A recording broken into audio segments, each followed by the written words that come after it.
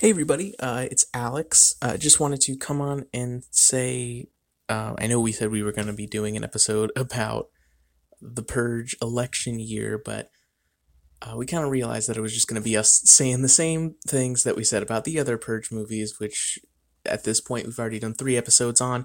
We've covered everything we need to cover as far as the Purge is concerned, I think.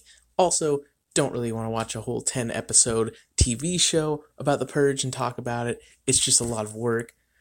So at this point, this is kind of the end of the podcast, and it's sad to see it go. But we did put up all of the episodes on archive.org because I don't really want to continue paying for SoundCloud hosting for the podcast if we're not doing it. I hope that makes sense. But if you go to archive.org/details/one holiday at a time, all the episodes are going to be there. You'll be able to listen to them all forever, and I don't have to pay for hosting. So that's good.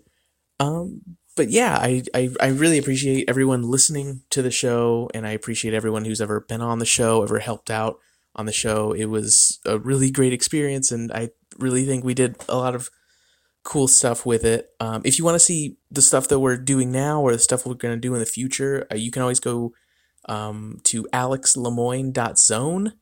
That's my website. I have links to all the stuff that I do there. And Adela obviously helps me out with a lot of that.